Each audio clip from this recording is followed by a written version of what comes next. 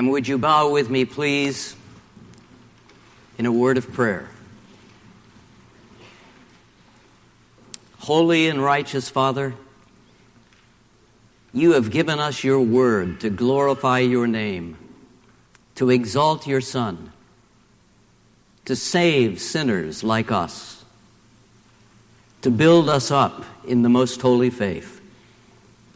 And we pray that those purposes for which you gave your word, both the written word and the living word, our Lord Jesus, will be realized anew, afresh, this morning in all of our hearts.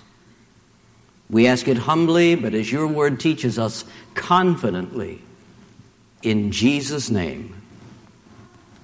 Amen. Right now, what are the two things uppermost in your mind? In other words, if I get boring, to what will your mind wander? In the final analysis, the two things that are really uppermost in every one of our minds this morning are living and dying. This morning, I want to talk to you about living. And to do so, I will take you to what has been called the storm center of the Reformation, the doctrine of justification by faith. After all, as Martin Luther, the great preacher of the Reformation, said, it is the chief article of faith on which the church stands or falls, on which its entire doctrine depends. But let me ask you, biblically understood, what is justification? Well, if you take that question to the shorter catechism of our Westminster Confession of Faith, which is our doctrinal statement or standard, you will find the biblical answer. Justification is the act of God, of God's free grace by which He pardons all our sins and accepts us as righteous in His sight. He does so only because He counts the righteousness of Christ as ours. Justification is received by faith alone. Close quote. This is why we refer to justification as a forensic or alien justification. Justification and righteousness. A legal righteousness which is outside ourselves. The sinner is not made righteous or virtuous, but declared righteous based on the perfect righteousness of Jesus Christ. In short, as has been proclaimed from this pulpit on countless occasions, we are saved by grace alone, through faith alone, because of Christ alone. Faith is not meritorious. It is the instrumental cause, the means by which we receive Christ and all His benefits. But all too often, I'm afraid that we who are Christians live life as though justification by faith had nothing to do with it. On too many occasions, we seem to leave this monumental truth on the doctrinal shelf and strike out to live the Christian life without taking into consideration this exceedingly great and comforting truth. And so, I have come this morning to remind you and me, and perhaps for some of you, to hear for the first time the fruits of justification. For there are precious and practical truths which flow from this marvelous doctrine, elements that are essential to the ongoing of our Christian lives for the glory of God. Now, I mentioned earlier that this passage begins with the word therefore, and some of you are tired of hearing that when you see the word therefore, find out what it's there for. And as hokey and corny as that statement sounds, it's one you will probably not forget. Another way of saying therefore is this. Paul is saying, in light of the fact that I've told you that, I now want to tell you this. And what is the that? Well, he has told us in the previous chapters that justification by faith is necessary and real. And he has told us in chapter 4 that justification by faith is scriptural. He's saying that Abraham was not justified by works. He was justified by faith. And so the first fruit of justification in this passage, you will notice in verse 1. Look at it again. Therefore, since we have been justified by faith, we have peace with God. If you know the Lord Jesus, you have been justified by faith, declared righteous based on his perfect righteousness, and you have peace with God. Paul states that very fact, as you noted. The basic meaning of peace is reconciliation with God through the death of his Son. But look again at the beginning of verse 1. Therefore, since we have been justified. In the Greek New Testament, Paul puts this in a particular tense that we call the snapshot tense. It's like a snapshot that you take with a camera and have developed. It's a completed fact. It's pointing to a moment in time. It's a fact. It's an accomplished action. But this particular verb happens to be a passive voice verb, which sounds rather stuffy until you understand that it's telling us that the subject is not doing the acting. The subject is being acted upon by an outside agent. And in this context, it is God the Father. And I like the New American Standard Bible translation, which says, therefore, having been justified, we have peace with God. John Calvin, the great theologian of the Reformation, said, and this is one of my favorite Calvin quotes, on the cross, as in a magnificent chariot, he triumphed over his enemies and ours. Close quote. The war is over, and it's over forever. Once we were his enemies. Now we are, through Christ, his friends. We have peace with God. Now please understand that Paul is not saying here, not talking about a subjective feeling, what we sometimes call peace of mind, but an objective status, a new relationship with God. One Bible teacher said, and please don't miss this. This is classic. Justification takes place in the mind of God and not in the nervous system of the believer. Time and time again, as one of your pastors, I counseled people who got this all confused, how they felt at a given moment with their objective status because of Jesus Christ and having been justified by faith in him. I remember many years ago, a young man came to see me for counseling, and he told me of the sin that he had committed, and he was so ashamed. He said, Butch, it's so bad that I don't think I'll even try to talk to God for at least 2 weeks. So I looked at him and said, tell me, what do you plan to do in the next 2 weeks that will make you any more acceptable to God than you are right now in Jesus Christ? He knew the answer to that question. It was nothing. I counseled him to repent of his sin, to confess it to God, and to move on out in continuing to follow Christ and not waste the next 2 weeks trying to womp up some kind of feeling that would make him feel worthy to talk to his Heavenly Father. And you and I must live our Christian lives based on that objective status, our position with the Lord. That's why this passage is so important. As someone has so aptly stated, when we lack the peace of God, we should turn to our peace with God. But look at the text again and pay particular attention as to how this justification came. By faith, not works. By faith, And notice again, through, that is, by means of our Lord Jesus Christ. Again, that is what Paul has been telling us in chapters 3 and 4. So he begins what we call chapter 5 with the word therefore. Since we have been justified by faith, we have peace with God through our Lord Jesus Christ.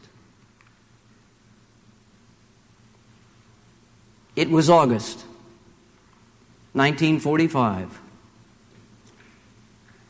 The Japanese had finally surrendered, although the formal surrender papers would not be signed until September the 2nd. It was August.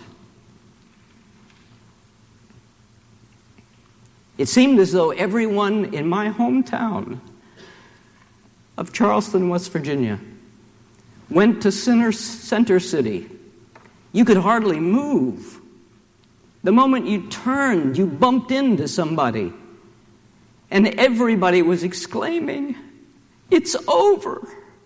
It's over! It's over!" There was peace. But as you know, that peace was short-lived. For within 6 years, we had the so-called Korean conflict, the war in Vietnam, the Gulf War, 9/11, the war in Afghanistan, the war in Iraq. But the peace of God is not like that, which is why Paul writes later in Romans 8, verse 1, "There is therefore now no condemnation to those who are in Christ Jesus." A truly justified person, one who has been declared righteous based on the perfect righteousness of Jesus Christ, is uncondemned and uncondemnable. Peace is not something that is deserved or earned or merited. It is a fruit of justification. Do you understand that? Is your faith and reliance and trust in Christ and Christ alone? He's the only way sinners like me and you can have peace with God. Are you ready for the second fruit of justification? You'll find it in the beginning of verse 2. Not only that you have peace with God, but you have access to God. You have access to God. Note the continuity of the passage. Through him, we have also obtained access by faith into this grace in which we stand. You see, Paul is still pointing us to Christ. And two elements immediately grab our attention. The first is the verb, the word of actions. We have obtained. It happens to be in the perfect tense in the Greek New Testament. A past completed action with a present result and an abiding, remaining circumstance or situation. What it's telling us is this. It's emphasizing the completed state. To have received, to have obtained, and still possess. And the second element that grabs our attention here is that word access. We have obtained access. It's the regular word for introducing or ushering someone into the presence of royalty. Dr. Leon Morris, a noted biblical scholar, believes the rendering we have here, access, is inadequate, as it leaves out the fact that we do not come in our own strength, but need an introducer. That is Christ. The French have a word for this. It is entree.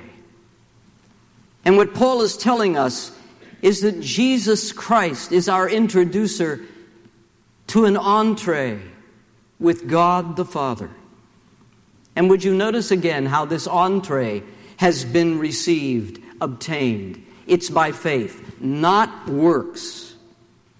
But entree or introduction into what? Well, look at the text again. Into this grace, that is, this state of grace in which we stand. Now, what does it mean to have an entree with God? Prior to the cross, a thick, very thick heavy curtain separated man from God and God from man. But when Jesus purchased our redemption on the cross by buying us back out of the slave market of sin with his own blood, he cried out in a loud voice, "It is finished." More literally, it is paid in full. And Matthew informs us in chapter 27 of his gospel that at that moment, that curtain that separated the holy place from the Holy of Holies was torn in two from top to bottom. And Jesus ushered his own directly into the presence of God the Father. I came to understand this in a new way shortly after my dad died back in 1969. My dad, as some of you may remember, was a sports writer for much of his life. He then became a managing editor of the same paper. But the last 10 years of my dad's life, he was press secretary, speechwriter, and administrative assistant for 3 governors in my home state of West Virginia. He died at a very young age. He was only 55. His death was the result of a fire in his apartment. All 3 of those governors were pallbearers at my dad's funeral. And as they, along with 3 others, placed my dad's body in the funeral hearse, the man who was currently the governor motioned for me to come to him on the curb. And he said, "If there is any way I can be of help to you in settling your dad's estate, or in any other way, please feel free to let me know." So some weeks later, I called my dad's secretary and I made an appointment with the governor. And weeks later, I went to Charleston and went and sat in the Capitol building in a very beautiful and spacious waiting room, the kind that a lot of people would think doesn't exist in West Virginia. But I was told that the governor was 4 hours behind time because there had been a crisis in the state that morning. While I was waiting to see if I was going to get in to see the governor, an older gentleman walked up to the receptionist's desk and he said, "I would like to see the governor today." She was very kind to him. She said, "Sir, you have to have an appointment to see the governor. And besides, he's 4 hours behind schedule today. And even if you had an appointment, we're not sure that you'd be able to see him. You'll have to call back and make an appointment." It wasn't long after that far across that spacious waiting room, a door opened out of that far wall. And a state trooper came out and called my name. I followed him down a hallway. He motioned for me to turn right. And when I did, I found myself in a chair, seated right across from the governor's desk. And I told him how he could help me and how he could be of assistance to me in that way. And he was. But as I reflected on that, in the years after that, and preached on this text and others similar to it, it reminded me that what I needed that day with the governor was an entree. You see, the governor didn't see me because of who I was. He saw me because of who my dad was. I do not have access to God, nor do you in your own right. But because Jesus Christ is your introducer, He is the one who gave you that entree to God the Father. Peter puts it like this: "For Christ died for sins, once for all, the righteous for the unrighteous." Now listen to these last 5 words: "to bring you to God." The words "to bring you" in 1 Peter 3:18 include the same word that Paul uses here in Romans 5, verse 2. That's the grace of God in action. Christ died for sins once for all, the righteous for the unrighteous, to bring you to God. But there is here a third fruit of justification. You'll find it in the latter part of verse 2. It's simply this. You have blessed assurance regarding the future. You have blessed assurance regarding the future. Look at the words. Latter part of verse 2. And we rejoice in hope of the glory of God. Now, did you notice something? The apostle does not say we rejoice in the glory of God. That is a separate biblical truth. And more about that in a moment. But he says we rejoice in hope of the glory of God. What does Paul mean here by the glory of God? Well, he's talking about the final stage of our salvation. Stage 1, justification, being declared righteous based on the perfect righteousness of Jesus Christ. Which leads in the Christian life to stage 2, sanctification, that biblical word that means growing by grace and in the knowledge of Jesus Christ. Maturing, what one scholar called the Christianizing of the Christian, being conformed to the likeness of Jesus. Which leads to the final stage of our salvation, glorification, the expectation of future bliss. But Paul says, I remind you, we rejoice in hope of the glory of God. Now let me ask, is the biblical concept of hope any different from our culture's understanding of hope? Thank God, yes. It's entirely different. One scholar writes, there is a distinctiveness about the Christian hope. Whereas for the Christian speaker, hope may imply doubt. For Paul, it implied certainty, a happy certainty. Reflect for a moment on the way we use the word hope. We use it like this. I hope it doesn't rain tomorrow. Hey, are you going to pass this semester's exams? I hope so. Well, it doesn't sound like there's much hope in that. But the biblical word carries the idea not of doubt, but of expectancy, anticipation. So that when Paul refers to the second coming of Jesus, what does he call it? The blessed hope. We could translate that phrase, the certain anticipation, the blessed expectancy. It's closely akin to our word guarantee. It's a done deal. You can count on it. So when Paul says we rejoice in the hope of the glory of God, he's telling us we rejoice in the guarantee of the glory of God. In the words of another authority, it is not the prospect of what might happen, but the prospect of what is already guaranteed.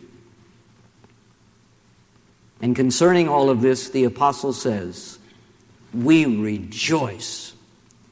That word means a triumphant, rejoicing confidence. And this exultation is based on the hope of the glory of God, the guarantee of the glory of God that yet awaits. Now, when we're young, and oh, how do I remember this? When you're young, you are two things. You feel infinite and indestructible. And then along about, let's say, 37, 38, 40, 42, you begin saying to yourself, you know, I am finite. Now, you don't admit that to other people, but it's what you say to yourself. I am finite and extremely fragile. Now, make no mistake, there is much in this life that we enjoy, and God intends that we do.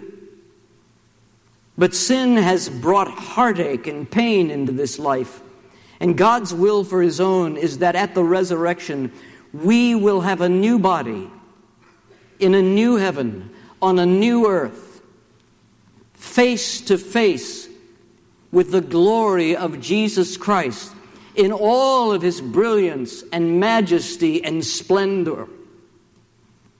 You see, the Christian's confidence is that the purpose for which God created him will be ultimately realized. What man was before the fall, the believer will again have through Christ. And let me ask you this morning, what about you?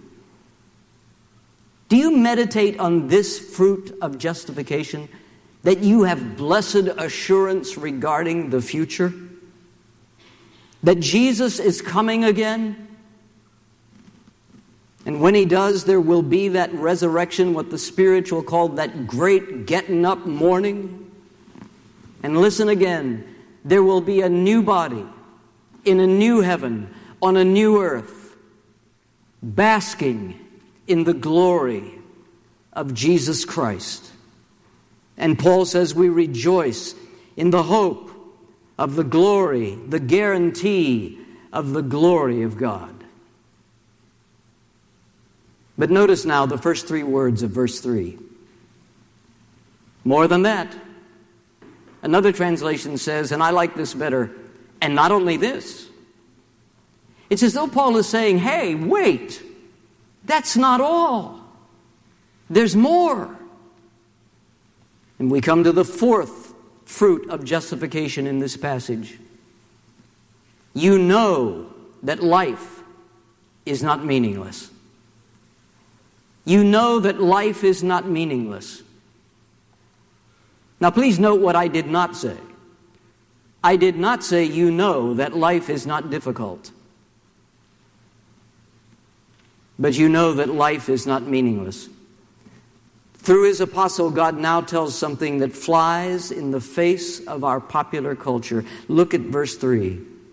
But we also rejoice in our sufferings. Our sufferings. Now, this is not a wimpy word in the Greek New Testament, one that means simply minor inconveniences. This is a strong word that means real hardships. Hardships that are brought about by outward circumstances. And what Paul calls sufferings, the book of James calls the testing of your faith. But please note a critical distinction. Paul does not say we rejoice because of our sufferings. He says we rejoice in our sufferings. Now, how in the world could Paul say such a thing? We also rejoice in our sufferings because of what they produce. One man said, I do not like crises, but I do like the opportunities they provide. Now rivet your attention on the links in Paul's chain in verses 3 through 5. Look at it with me. Suffering produces endurance. Endurance produces character. And character produces hope. And hope does not put us to shame, does not disappoint us. Why?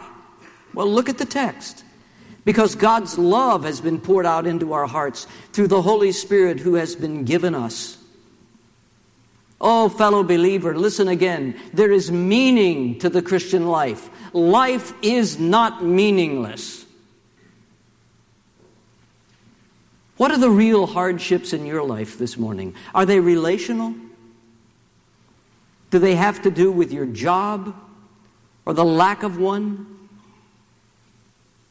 Are they financial? We could make a long list. But I want to say regarding whatever list you might make, whatever list I might make, I want to say this reverently but graphically. God is not playing games with you and me this morning. He's not jerking you around. He's not saying, as sometimes Christians think He might be saying, I love watching you squirm. But He does declare that He's putting you and me through trials so that our character will be a proven character. And within God's Word, that means conformity to Christ, being molded into His likeness and image. Life for the Christian is not meaningless. The late Dr. John Stott put it so well. I quote, there is a divine rationale behind suffering. First, suffering is the one and only path to glory. It was so for Christ. It is so for Christians. Secondly, if suffering leads to glory in the end, it leads to maturity now. Suffering can be productive if we respond to it positively and not with anger or bitterness. Thirdly, and listen carefully, suffering is the best context in which to become assured of God's love. Of course, many people will immediately assert the contrary, since it is suffering which makes them doubt God's love. But consider Paul's argument. God has poured His love into our hearts through the Holy Spirit who has been given to us. And our Father shows, He demonstrates in verse 8 His own love toward us in this. Look at the cross. Christ died for our sins and was raised on the third day, so that now He can make this powerful promise in Hebrews 13, verse 5. I will never leave you, nor will I ever forsake you.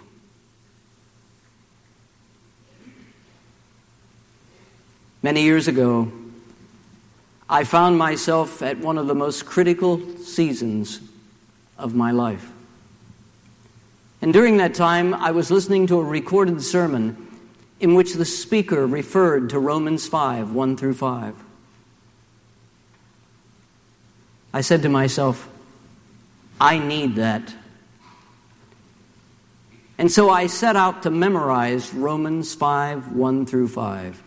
And even though at the time I was over 40, amazingly, I was able to do that. For the next many years, I put myself to sleep every night with this passage. And I came to learn over time that in these 5 verses, there are at least 20 major biblical doctrines referred to. And in addition, I came to understand more fully that even in the midst of my trials and heartaches, life is not meaningless. It has a distinct purpose that leads to glory. Look right here. One of the greatest favors you could ever do yourself, whatever your age, is to memorize these 5 verses and to meditate on them. That means to mutter them back to yourself every day of your life. It's really difficult to stay discouraged when you feed yourself on the truths in this passage and do it daily. We need to memorize Scripture as we grow older because living the Christian life is spiritual warfare.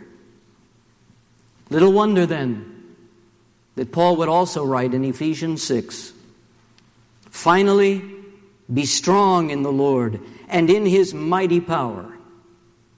Put on the full armor of God so that you can take your stand against the devil's schemes.